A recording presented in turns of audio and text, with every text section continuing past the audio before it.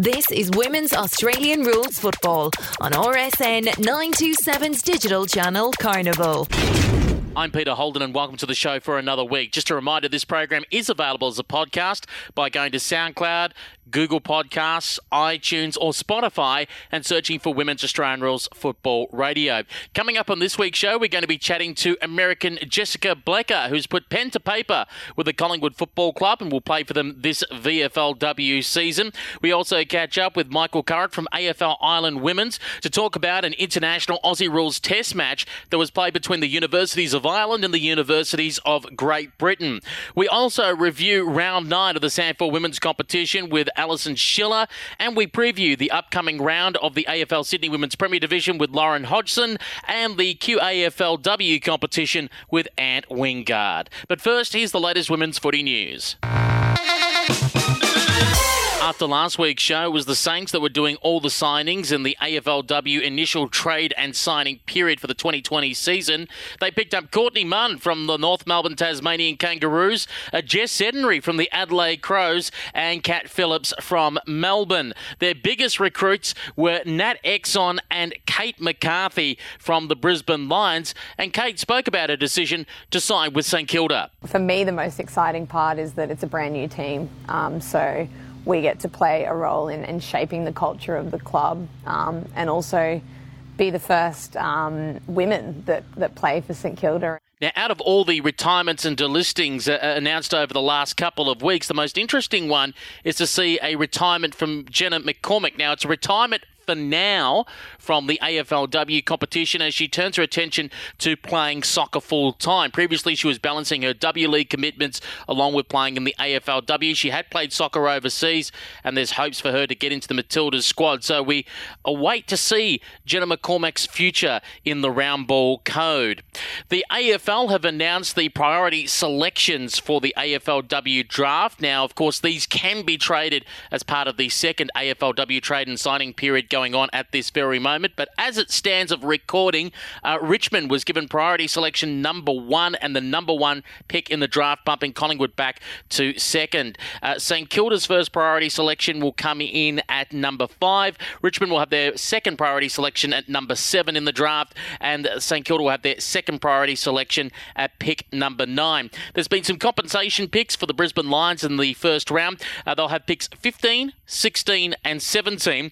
That's courtesy of losing Kate McCarthy to St Kilda, Sabrina Frederick to Richmond, and Mackenzie Dowrick to the West Coast Eagles. There's a bunch of priority selections and compensation picks as well to begin round 2. The order will be like this: West Coast, the Lions, the Dockers, the Suns, the Giants, the Bulldogs, and Richmond. All of that is available on the women's.afl website. But as we said, they can still be traded. At the moment, the speculation is that Richmond will give up pick number 1 to the Western Bulldogs for Monique Conti, and it believed that Collingwood will try and do some type of deal with Carlton, which will involve probably pick 2 going to the Blues for Bree Davey going to the Magpies. So watch this space. Joining us on the line now here at Women's Australian Rules Football on RSN Carnival Digital Radio. A woman we chatted with last year. She's an American who made her way down to Australia. She originally began out in Darwin, then moved down to Melbourne. When we last spoke, she was trying to decide between the Keilor or Pascoe Vale football clubs. Well, now she's got an even bigger club to choose from. We'll talk about that a little bit later on. It's great to speak with Jess Blecker of the Portland Sockeyes. Jess, how are you? Hey, Peter. It's great to talk to you again. I'm well. How are you? Not too bad at all, and I'm thinking that you might feeling mighty refreshed from standing on top of Mount Kosciuszko, I believe, about 24 hours ago. Yes, it's much nicer to be down here. It's a little warmer than at the top of the highest mountain, but yeah. How on earth did you find your way there? And mind you, in Canberra as well. One of my really good friends is a GWS fan, and I'm a pretty big Freo fan, so we wanted to go out to the game in Canberra because I've also never been there. And then if we're going to drive all the way, I thought might as well stop by Kosciuszko on the way, climb the highest mountain, and then head back to Melbourne. You had been in Darwin last year, and then you made your way down to Melbourne. You had a choice between the Keilor Football Club and the Pascoe Vale Football Club. So, as an American that's just come to Melbourne for the first time, What stood out to you about the Keilor Football Club? I really liked the players from the club. I thought it had a really good environment. And then the coaching staff, Emma Carey, who's now at Carleton, VFLW, she was our coach and just led everyone really well. And so kind of drew me to them, hoping to have a really successful season. And in the first few games, if I'm correct, you actually yo-yoing a little bit between the seconds and the firsts. Was it a case of them just trying to find some confidence of, hey, can this American play? And what feedback were you taking on at that stage? Because obviously Nightcliff only just had the one side. You're getting used to the concept of seniors and reserves. Yeah, so I was played in the reserve side the first game. It was a pretty big Good Friday game too, so it was kind of a different experience, but an amazing one. And then after that was played in the senior side. I think they wanted to make sure that I had the traits they wanted from their senior side. And then it's just learning the game. You know, playing in the States is so different than playing in Australia. So have a couple more reserve side games before taking on the big one. Let's talk about that, comparing the American game compared to what's being played in Darwin and what's being played in Melbourne. Now, we know obviously in America, it's very rare that you have the opportunity to play 18-a-side football. Can you explain the differences that you first noticed, first of all, comparing against Darwin, and then again the different standard of Darwin compared to Melbourne? Yeah, so Darwin is kind of growing its game as well. You're getting these newer women at the sport, so everyone's like first or second years, especially at Nightcliff. We were bottom of the ladder. But you're getting these newer players who are just learning the sport, which kind of draws that parallel to the States, where it is a lot of women who are just learning about the sport, never seen it and playing. So you do see some of the similarities in that. And then coming to Melbourne, you're also around some newer girls, but if you've grown up in Melbourne or been in Melbourne a few years, you've watched heaps of footy, experienced it, gone to local footy. So I think that's kind of the biggest difference between all of those. Oh, there's a lot of talk that the Melbourne game is more inside football, more congested. Did you find that? Did you find that maybe perhaps a more outside running, faster, free-flowing game in Darwin compared to Melbourne? I think you do see some of that. You get a lot of really fit girls up there, especially because you're training in, 33-degree weather with the humidity. It feels like 42. And then you do have a huge presence of Aboriginal girls who are insane athletes. They're amazing. They get the ball and they can run straight down the line and no one can catch them. So you are seeing some quicker pace around there. And then, in Melbourne, you are seeing some of the congestion, which you do see in the AFLW as well. But even coming up from local to VFL, you're seeing such a improvement on that. How did it feel for you as a competitor, the differences to playing at Nightcliff to Keilor? As you said, at Nightcliff, it was a struggling team, particularly in that first season that you played up there, compared to being down here in Melbourne, where for a majority of the season, it was yourselves and Keilor, the Bendigo Thunder, and the VU Western Spurs, virtually in a three-way battle for the premiership. Yeah, so up in Darwin, we were bottom of the ladder at Nightcliff. The first season, we didn't win a game. We had a coach who kind of wanted to make a really good environment, which it did. A lot of the girls came back for the second season because it was so fun and we were such a good family. But then the second season up in Nightcliff, we got Shannon Miller, who's an amazing coach. She helps with Thunder and everything. And she did bring us to the two wins that we got. But you are seeing just a difference in the seriousness from Nightcliff to Melbourne-based teams, especially in the NFNL that Keilor was. Can you explain the differences in training, where you're training more frequently in Melbourne, and was the intensity higher? I'd say the intensity in Melbourne was higher. In Darwin, you really don't train for as long just because, like I said, it's so hot and everyone, you train for an hour or so and then you're pretty wiped. But in Melbourne, where it's, winter and you can train for 2 hours and the intensity is there because you are playing against teams, like you said, Bendigo and VU Spurs, who have such a high level of footy and such experience and depth that you do need that training and that intensity to beat them. As you mentioned in the interview that we had with you last year, you played predominantly in the centre at Nightcliff in your first year, and then you moved a bit down back and helped organise the backs. How did it feel being at Keilor, where you probably weren't taking on that leadership role as much? And from a few games that we saw the vision of, you seem to be thrown, if not in the centre, a bit more on the wing. Yeah, so I was playing on the wing a little bit, in the center, and then on the half-forward line at Keilor. But like you said, I wasn't that kind of leadership role that I was used to at the Sockeyes and Nightcliff.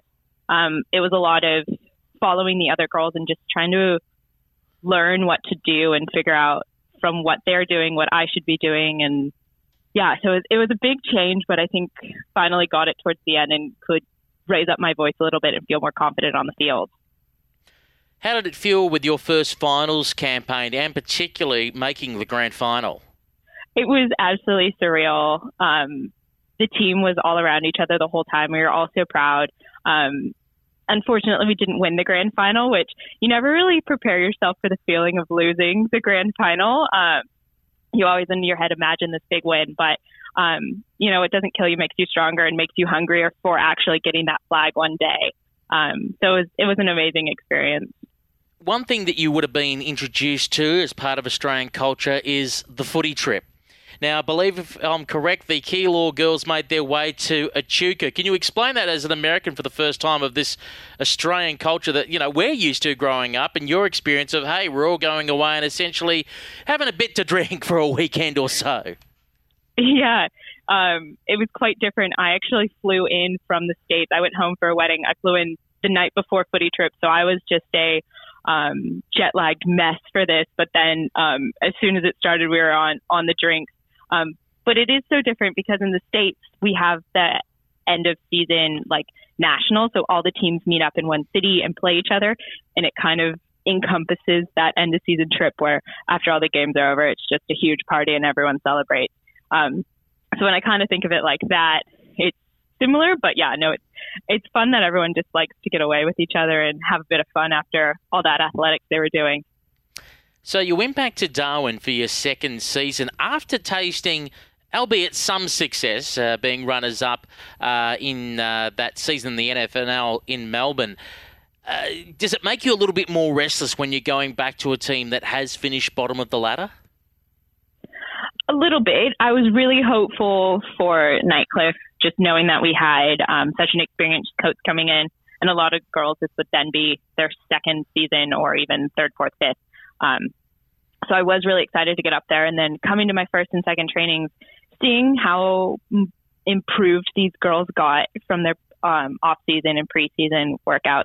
It was really happy for me to see, and just I had such high hopes for the season, and we did get those 2 wins, which was amazing for the club. The first of those 2 wins was against St Mary's, and it featured one Chloe Shear of the Adelaide Crows, in which she played a couple of games for Nightcliff. Can you explain what it's like having Chloe Shear in your environment? Nightcliff Football Club, we are obsessed with Chloe Shear. She is such a great person and such an amazing footballer.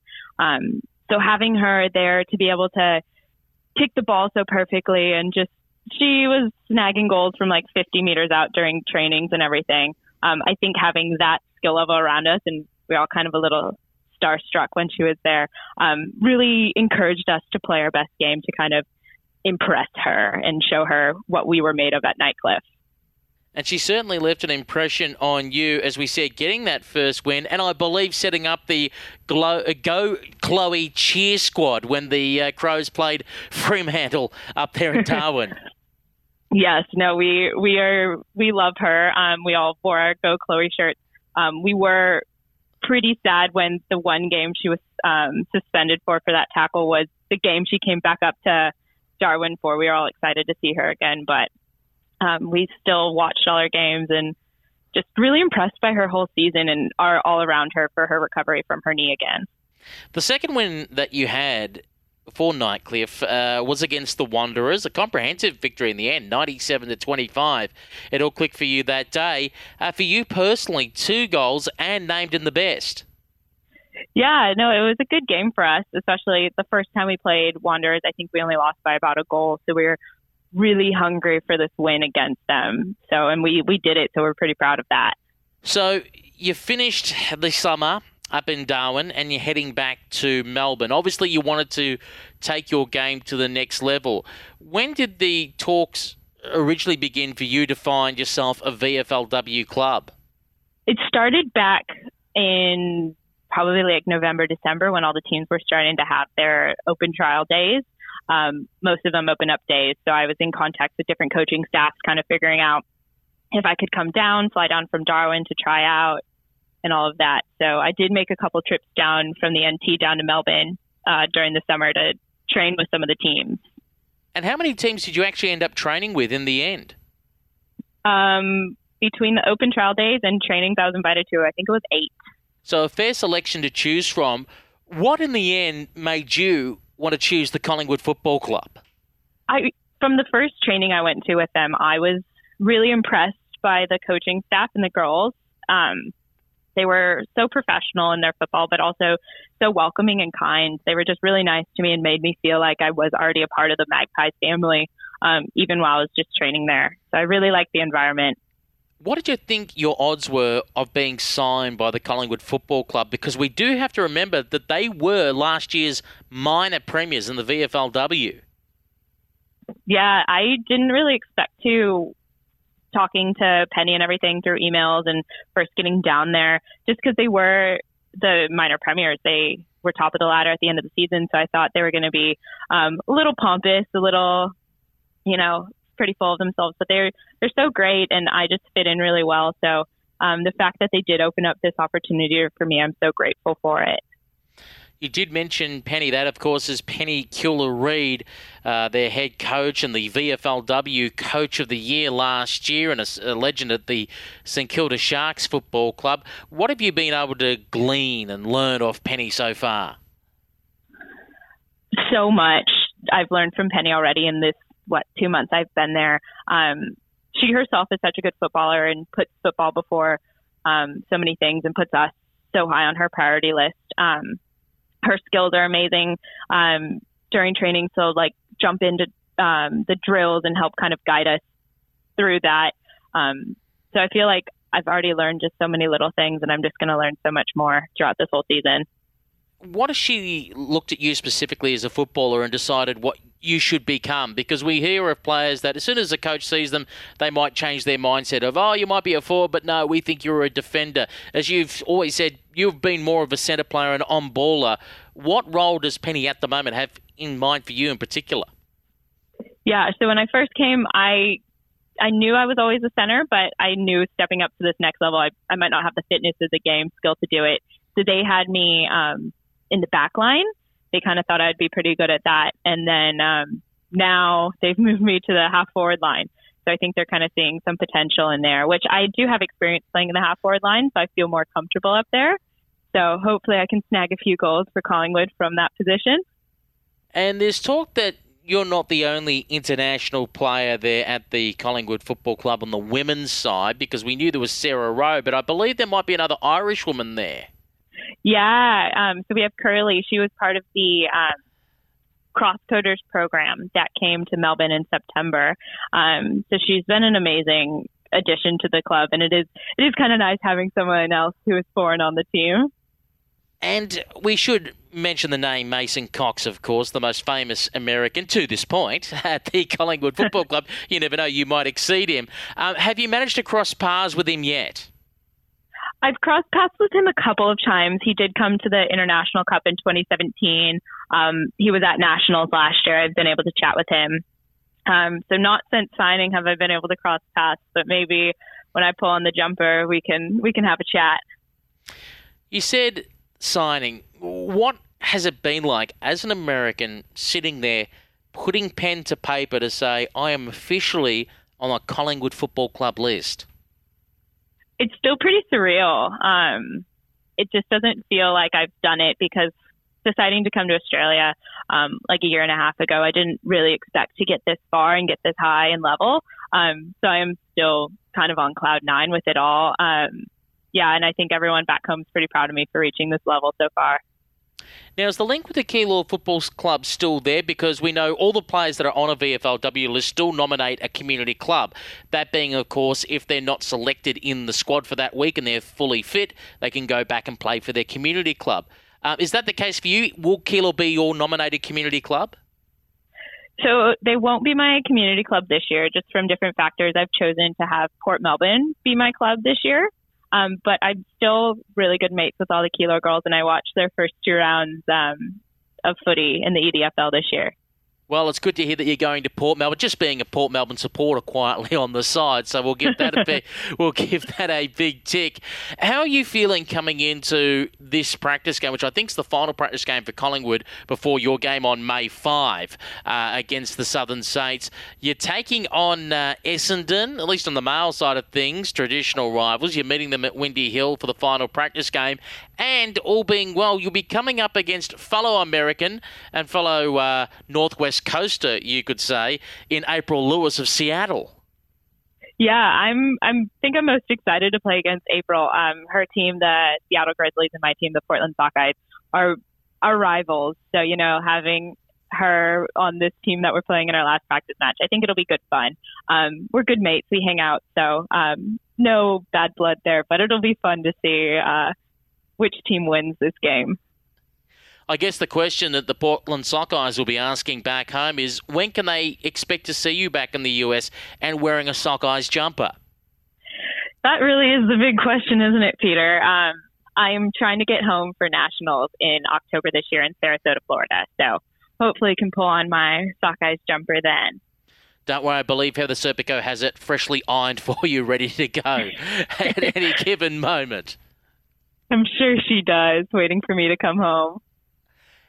Outside of football, just for a moment, what has been your most memorable experience in Australia? Besides all the people I've met, because they're great and I'll remember them forever, I think just the sightseeing, like seeing this absolutely beautiful country. Like you mentioned, climbing the mountain this weekend and just exploring like around Darwin, going to Litchfield and Kakadu, going down the Great Ocean Road, just having these Australian sights forever ingrained in my brain has been just an amazing opportunity. Now, obviously, you're hoping to be drafted come October and the draft for the 2020 AFLW season. But before that ultimate goal of being drafted, what do you hope mostly as a footballer, any particular skill set that you would have improved on before the draft comes around? I think my game sense can improve a little bit. Coming from the States, I didn't really have an AFL background to draw on, but I did play soccer, so I kind of read the game like a soccer player. And I think I need to start reading the game more like a footballer, which I am starting to do, but really fully understand the game as these girls and men who have played it forever can do. So I think that's the biggest thing I should improve on, besides some skill work and everything. And while you're out here, no doubt you would have been watching the AFLW. So is there any particular player that you would say that you resemble, or at least that you're trying to resemble and you want to play in the way they go about their football? We already spoke about Claire Shearer. I think she's an amazing forward, and I really like how she plays and is able to kick goals. Also, from the Crows, I really like Chelsea Randall. So she's in the back line. I think is the most courageous voted, and I think how she plays that way, I really want to kind of encompass some of that play into my own game. Well, Jess, thanks very much for joining us here at Women's Australian Rules Football on RSN Carnival Digital Radio and being very generous with your time. We wish you all the best in the practice match this weekend as you take on Essendon at Windy Hill, and fingers crossed you'll be named in the starting lineup for the game against the Southern Saints, the season opener on May 5th at Moorabbin. Thanks, Peter. Thanks for having me. And joining us on the line now here at Women's Australian Rules Football on RSN Carnival from the AFL Ireland Women's Competition. It's great to have on the line Michael Curran. Michael, how are you? Very good, Peter. Great to talk to you again. I hope all is good. Well, all is good over there in Ireland at the moment. You're racking up cups left, right and centre. As we spoke to William Shillabert 2 weeks ago, the West Clare Waves taking out the AFL Europe Champions League title. And now for the Irish Universities team, a big win over the National Universities League of Great Britain on the weekend, 104-1, the final score. Yeah, it was a fantastic event at the weekend. A milestone game, the first ever international match at university level anywhere in the global footy community. So it was a big event. It was great to have the Great Britain NUL All-Stars over in Dublin. We were in a fantastic facility at the National Sports Campus, and we had two great games, Irish universities taking on GBB NUL All-Stars in both women's and men's games. Yeah, so for the women's games, which I was coaching in, absolutely fantastic results. Really dominant display by the girls. A lot of them only playing football a very short time, and they dominated the game from start to finish. And of course, it being a university's test match, we're anticipating most of the players are aged 21 and under? 21 or would be about the average age there. We'd have a couple of girls slightly older than that, but generally that would be the age bracket you're looking at, yeah. So let's talk about the Irish performance. The final score in the end, 15-14, 104 to just the one behind. We start, first of all, Heather Cullen from UCD being named best on ground. Yeah, Heather from UCD was absolutely outstanding. She's only played a few games. She played in her Universities Cup a month or so ago with UCD, one of the new university club teams. And she was fantastic on Saturday, absolutely. Playing across half-back from start to finish was outstanding, didn't do a thing wrong all day. So she was a very well-deserved winner of the best on ground. And following her then on the best on ground on our side, we had Dervla Higgins from Athlone Institute of Technology, Ellie O'Gorman from Trinity College, Maria Byrne from Carlow IT, Grania Quirk from University of Limerick, Laurie Ryan, University of Limerick, Shauna Kendrick from DCU, and Mary Hurley from UCC. And Mary Hurley also kicked in with 3 goals on the goal scoring side of things as well. Also chipping in with 3 goals, Ali Coleman from UCD. Yeah, Ali had a great game. From University College Dublin, again, only playing a short while. Had played a few games last year in our sevens and our premiership, and was instrumental in setting up the new team in UCD. And she was playing between the ruck and centre half forward. A tall, strong player, very impressive all through the day with her 3 goals. We also had a couple of more multiple goal scorers. Then we had Olivia Barrett from University of Limerick with 2, Hannah Tobin-Jones from DCU with 2, and then we had Saoirse Nolan, Becky Mahan and Emer Gallagher with goals as well. And I see Amir Gallagher from Letterkenny IT. If I'm correct, she's the same 18-year-old who came to Melbourne in September as part of the Crosscoders program. That's right, Pete. Yeah, Emer was over with us in Crosscoders in Melbourne. You would have met her, and she was back playing, delighted to be playing representative footy and representing her country and sticking on the Irish jersey for the day, down representing Letterkenny Institute of Technology up in Donegal. Just to give everyone a bit of an insight to the depth that we're seeing at the moment in Irish women's football, how many out of the university squad would either A, played or trade with the Banshees, or played in the senior women's AFL Ireland competition in the previous year? In terms of playing with Banshees, we literally had 1 player, and that would have been Ellie O'Gorman from Trinity College. So outside of that, we had a squad of 23 on the day, so 22 of those 23 girls would never have represented Ireland before, so it was their first time playing international football. So from that point of view, yeah, it's absolutely huge to have that new depth of talent coming through. Most of the rest of the girls then would have played very little, really only starting with the Universities Cup competition that we had literally about 4 to 6 weeks ago. We had 6 new teams out that day, so that was a huge success.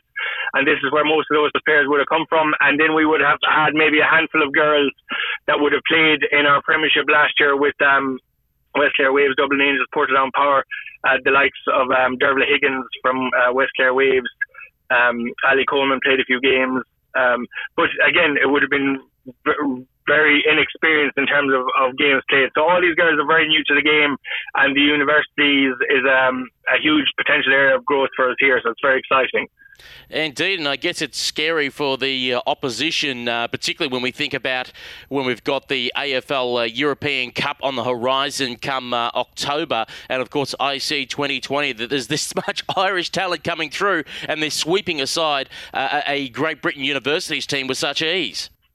Yeah, look, it's a great predicament for me, and it's the one I'm happy to have. But as coach of the Irish Banshees, but yeah, like on Saturday now, the talent of the girls is phenomenal, and we have already all the girls playing in the Premiership and the Super Sevens leagues here across all our clubs, and we also have more girls and more clubs on the way. We've a range of new teams launched in Dublin and the surrounding areas over the last few weeks with some of our City Blitz events. So yeah, it's fantastic that the numbers are still coming through, the girls are still coming through, and the battle and competitiveness now for full international places at Banshees level, both at the Euro Cup in Sweden and the European Championships in London in October, will be huge. So that's a great problem to have.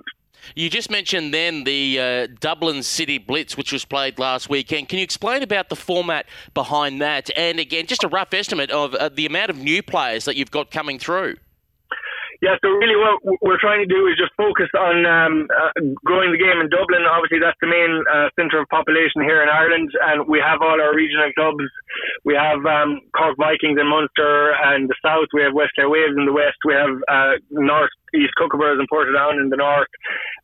We up to now only had Dublin Angels in Dublin, and after the Universities Cup, we had a number of teams coming out of Dublin University, so I just saw there was huge potential there to get these girls involved and get them playing. So the City Blitz event was really a taster and a development event for new teams in Dublin City, County and surrounding areas. So there'll be probably 2 or 3 of them over the next few months. The first one was a huge success, which saw us launch 3 new clubs on the day. We had the Lissy Blues, which is based on Dublin City North. We had the West Dublin Garrisons, which is obviously West Dublin, and we had the North Leinster Giants, which are based out of North County Dublin, Louth and Meath. So they all joined Dublin Angels and they played a series of blitz games and had a great event. So absolutely brilliant to see those new teams, and we have a further team joining us now. This Saturday actually is the start of our sevens, and we have a new team coming from South Dublin Swans as well, which is one of our established men's teams. So we're launching a women's team in conjunction with them. So yeah, it's huge potential, rapid growth around Dublin and surrounding counties, which is amazing to see. And talking about the rapid growth and things to help it along, come middle of May, the Crosscoders Irish Camp will be held. How many are we anticipating of those university footballers will be showing up and taking part in that program? In terms of the camp in May, we're looking at there's going to be about 35 girls attending at the camp. At the moment, I would think off the top of my head from the universities, there's actually nobody as far as I'm aware. So that these girls are so new to the game that probably when they started playing they wouldn't have even been aware of the Crosscoders process. So definitely I would think these girls are would be more in line for next season again, which is 2021. But for the camp as it stands, it's only about 4 weeks away. There's phenomenal talent already lined up at it and huge excitement building here. There's definitely going to be more girls selected to go to AFLW for next season at the camp, and the level of interest is so great that I wouldn't be surprised if there was even a couple of girls selected and signed before the camp. So there's a bit of a frenzy at the moment in terms of recruiting and that. But yeah, it's all very exciting, but these uni girls aren't even at that stage yet, as they've just literally started. So I would see them coming through, and possibly a huge amount of them coming through in the next wave of players at our next camp next year. And what's the mood amongst AFL Ireland Women's and its players as well, with the news that Sarah Rowe, Yvonne Bonner, Cora Staunton, Ash McCarthy and Ash Considine are all going to be back playing again, all signed on for 2020? It's absolutely amazing. I suppose it's testament to the success of the girls and how well they played in their first season. It was a huge achievement seeing 5 Irish girls take part in AFLW, and it's even better now that they've all been re-signed. And as I say, they all performed astoundingly well through the competition. They grew into it game on game. Every single one of the players got better game on game. So the more game time these girls play, the better they're going to be. As simple as that. And I think it's just proven the point that these elite level Irish Gaelic footballers are more than capable of holding their own in AFLW. And I'm definitely confident that we'll see.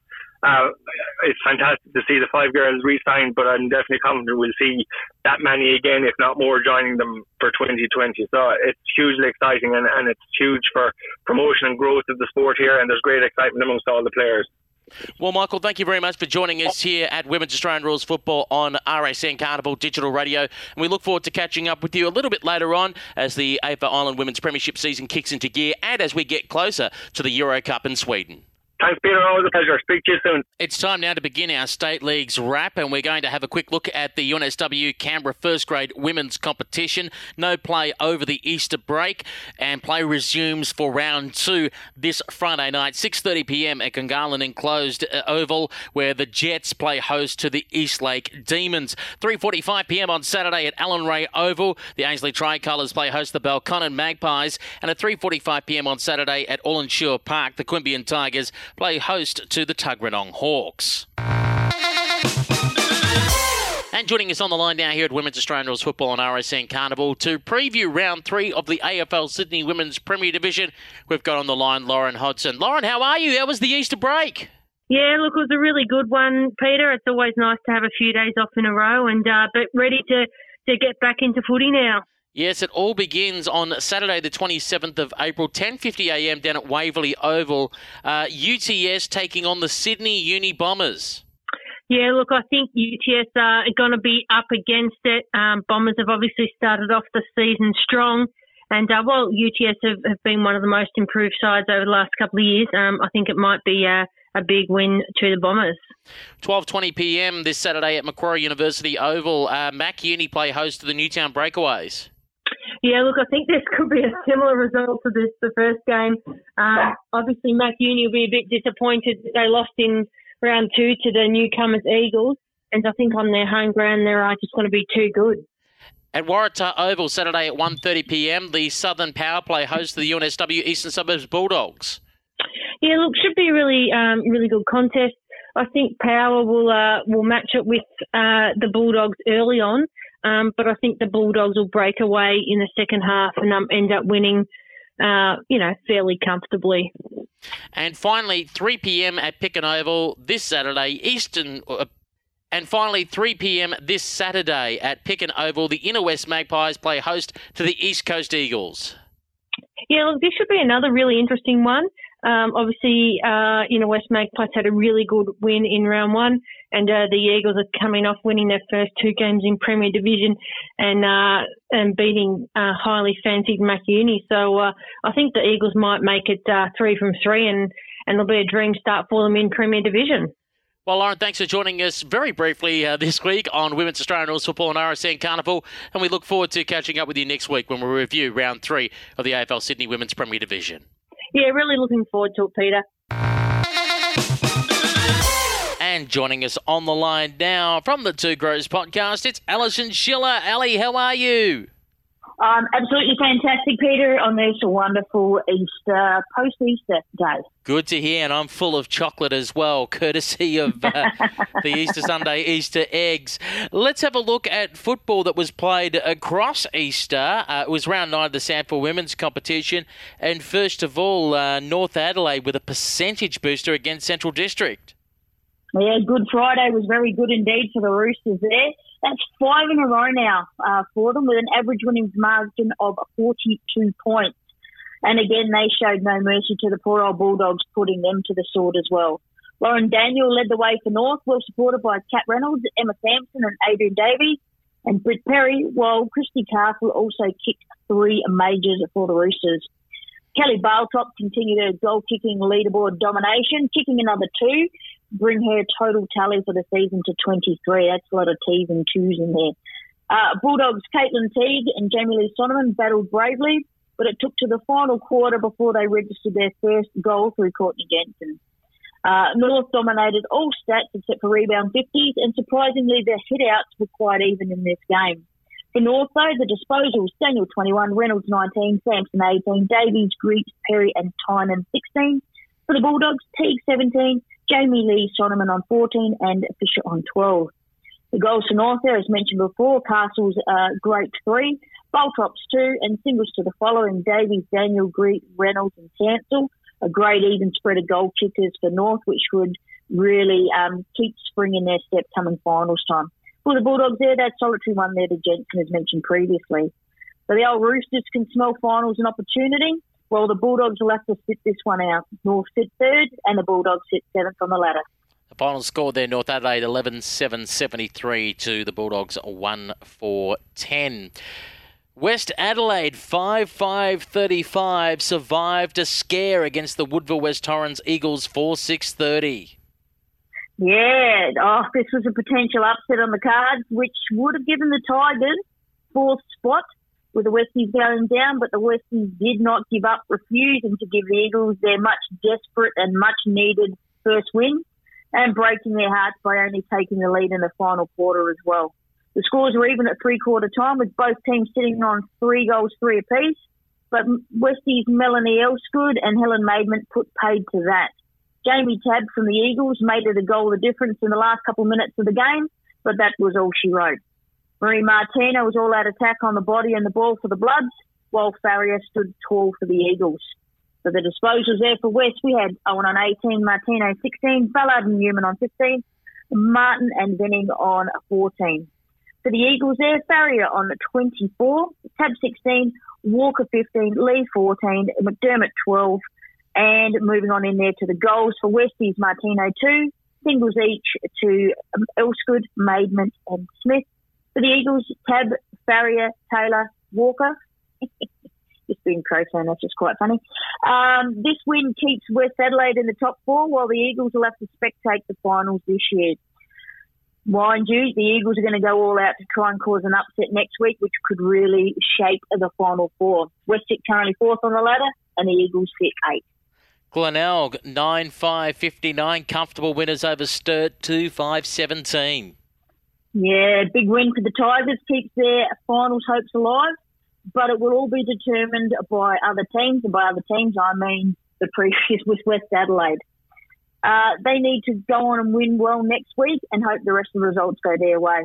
Tigers also welcome back with very extremely open arms dual premiership player and Rising Star Award winner Ebony Marinoff. Last week, Glenelg beat the reigning premiers and have really upped the ante, with Marinoff adding more firepower than a jetpack to the team. She racked up 35 possessions and was all class all day. Noffy also added 10 clearances, 7 inside 50s and 6 tackles to her name. She has great support up forward with the likes of Ellen Forster, Lucy Armitage, Caitlin Gould, who is their ruck, all are very dangerous on the day. Forster with 4 was a standout. For the Double Blues, Georgia Bevan led possessions, while Maya Rigter laid a fantastic 12 tackles. Disposals for Glenelg, Noffy there with 35, Gould 18, Armitage and Bellinger 17, Packer 16, Hartley on 14. For Sturt, Bevan 15, Davies Matner 14, Griffith and Rigter 12. The goals there for Glenelg, Forster 4, Armitage and Gould 2, Bellinger a single. For Sturt, singles all round there, 1 each to Maple and Swan. The Tigers will be praying for a final spot if the reigning premiers get the job done next week against West Adelaide and the Eagles don't upset the party against them. Tigers sit 5th and the Blues sit 6th. In the standalone game on Easter Saturday, the reigning premiers, South Adelaide, 5-6-36, defeated the inaugural Sandford Women's Premiers, Norwood, 4-5-29. I know, first and second on the ladder, and what a clash of the Titans it was down at Flinders Uni Stadium, and it did not disappoint. As you mentioned, the reigning premiers South gave the Redlegs their first loss of the season, and the Panthers, let's face it, they needed this, as a major miracle will be required to knock Redlegs off top spot and also from being minor round premiers. In a hard-fought game where stats-wise only the hitouts were heavily weighted in South's favour, the Redlegs also led at half-time before, quite frankly, the Panthers tore them a new one in the third quarter, dominating and kicking 3 goals for to absolutely 0.0. Kavoris, as usual, was in everything for the Panthers. Housen was up to her eyeballs in it. Tia Charlton mastered everything, including laying a fantastic 14 tackles, but we'll have to get her kicking boots recalibrated, kicking 5 behind. Nikki Gore and Cheyenne Hammond were hard at it as well. Usual suspects were at it for the legs, with Najwa Allen, Hannah Dunn and Sally Riley all playing important roles in an amazing game. For South there, the disposals were Kavoris 22, Housen 20, Charlton 18, Gore 15, Hammond and Munyard on 14 apiece. For Norwood, Allen 24, Dunn and Riley on 20, Priest on 14. Goals there for South, we've got Bennett, Buchanan, Housen, Munyard and Page, all getting into the action, with Hollick kicking 2 for Norwood, Hill and Riley also getting a single each. Well, finals, here we come. Both these teams should have a big say at the pointy end of the season, and I cannot wait. And because of, well, logic, there is no football being played in the SANFL Women's this weekend. We have to wait another weekend just to play the final round, and that means games on Saturday the 4th of May. I might as well get your tips now, Ali, while we've got you on the line for round 10, the final round. Sturt versus North Adelaide at Peter Motley Oval. Yeah, Sturt versus North. North are sitting pretty in third spot, but a slip up from South could see them as high as second on the ladder, and surely this is motivation enough to get the Roosters over the line. North there for me. At Alberton Oval, Central District versus Norwood. Yeah, so this is probably what you could call the only dead rubber for the final round. The Bulldogs are playing for pride, and the Redlegs want to get back in the winner's circle and put the wind up the other teams. I'm predicting the Redlegs to take this one out, Peter. At Flinders University Stadium, South Adelaide play host to West Adelaide.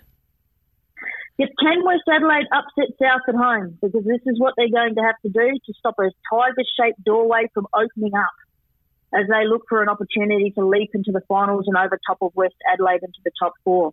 So will the Panthers cement second spot? With both sides having everything to play for, this should be an absolute cracker. But I'm going to go hometown advantage for the Panthers here. And at ACH Group Stadium, it's the Bays versus the Eagles.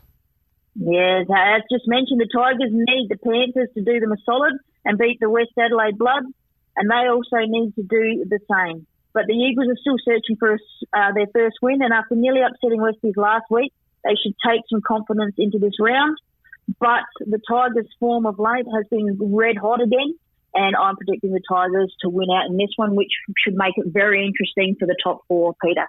Well, Ali, thanks very much for joining us here at Women's Australian Rules Football on RSN Carnival, and we look forward to catching up with you in a couple of weeks' time when we review round 10 of the SANFL Women's competition. Excellent. Thank you very much, Peter. And joining us on the line now to have a look at round 3 of the QAFL Women's competition from AFL Queensland. It's great to have on the line Ant Wingard. Ant, how are you?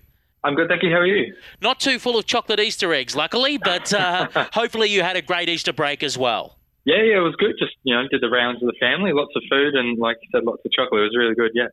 Well, let's have a look at round 3 action for the QAFLW because it's back again this week. And if I'm correct, a number of Lions and Future Suns players are now back playing in the QAFLW. Yeah, you're right. It's really probably the kind of start of a new season almost, when you have so much talent kind of re-emerging in the competition, and it's enough players and and enough teams to really change the outcome of games. So it'll be different to see teams that may have struggled in the opening 2 rounds, and they get a few players back, how that kind of changes their lineup and their results, and obviously a few more teams that are might have lost by a kick or so, how they'll fare. Bringing, that amount of talent back into their ranks, as you said. A few interesting games for this round, and we'll start with your tips by leading off with Wilston Grange versus Bond University. I think this one is probably the hardest one to tip, if I'm honest. You've caught me with the tricky one off the get-go, and I think that's because Wilston Grange, I know we've mentioned it last week when we chatted, they've just endured so much change over the summer, and a lot of that has been their kind of AFL women's contingent has really gone elsewhere. And there's only a few. I think Kate Lutkins is obviously still remains there, but a lot of the names, Shannon Campbell's gone to Maroochydore. They're really a new team this year. Bond University, well, both teams have got new coaches, but Bond will probably welcome back the likes of Ariana Clark, Lauren Bella, who's now at the Suns, and obviously Crystal Scott as well, who applies her trade down there. I think I'll tip the Bull Sharks in this one. I think, just their results over the first 2 rounds, they really seem, obviously both teams are 1-1, but I really think that Bond, they're a new team. I know I mentioned that with Wilston Grange, but there's something different about this team, and I feel like after their first season in the competition last year, they've really taken that the next step this year, and I think they'll probably get the better of the Gorillas. At Leishon Park, it's Yeronga South Brisbane versus the UQ Red Lions. I think I will have to tip Yeronga in this one, obviously. 2 wins from 2 to start the season. Obviously, UQ still searching for their first win. But I think you look at the names that Yeronga will kind of get back into the team this week, and we'll probably mention it often, but the likes of Jesse Keefe, Jordan Zanchetta, obviously Sam Virgo's been playing for the opening 2 rounds. But, that's a real new midfield for them. Obviously, they've got Jackie Yorston coming across from Wilston Grange and Gabby Collingwood from UQ. Who obviously plays against her former side for the first time this week. So I really expect that Yeronga midfield to kind of get on top of UQ. They've really struggled in the opening 2 rounds, and hopefully they're not too far off of their first win under Lee Whitehorn, but I probably expect Yeronga to get the win there. An intriguing matchup at Vauxhall Oval. An intriguing matchup at Vauxhall Oval. The Apsley Hornets versus Maroochydore. This is probably the game of the round. I'm calling it early, but I'm really excited to see how this one shapes out. Obviously, Maroochydore got their first win in just about a year in round 2, and then Aspley, who got the win in round 1, lost in round 2, but kind of remains quite competitive against Yeronga in that loss, and obviously they have a new team in the competition. I feel this game's a really good litmus test for both sides to kind of see how they'll stack up against the rest of the competition. But I think after their just great win a week prior, I'd probably tip Maroochydore in this one, only because I expect Shannon Campbell to play her first game of the season. I think there is a few more kind of state league programs in terms of, rep footy on this week, and again, so Maroochydore will be without the likes of Belle Dawes and Lily Postlethwaite, who kind of are in the Queensland State Under-18 team, and they're brought in this year. But I still think Maroochydore running high off the win, a few names back, I think they'll get the better of Aspley. And finally, at Giffen Park, it's the old rivals, Coorparoo versus Coolangatta Tweed.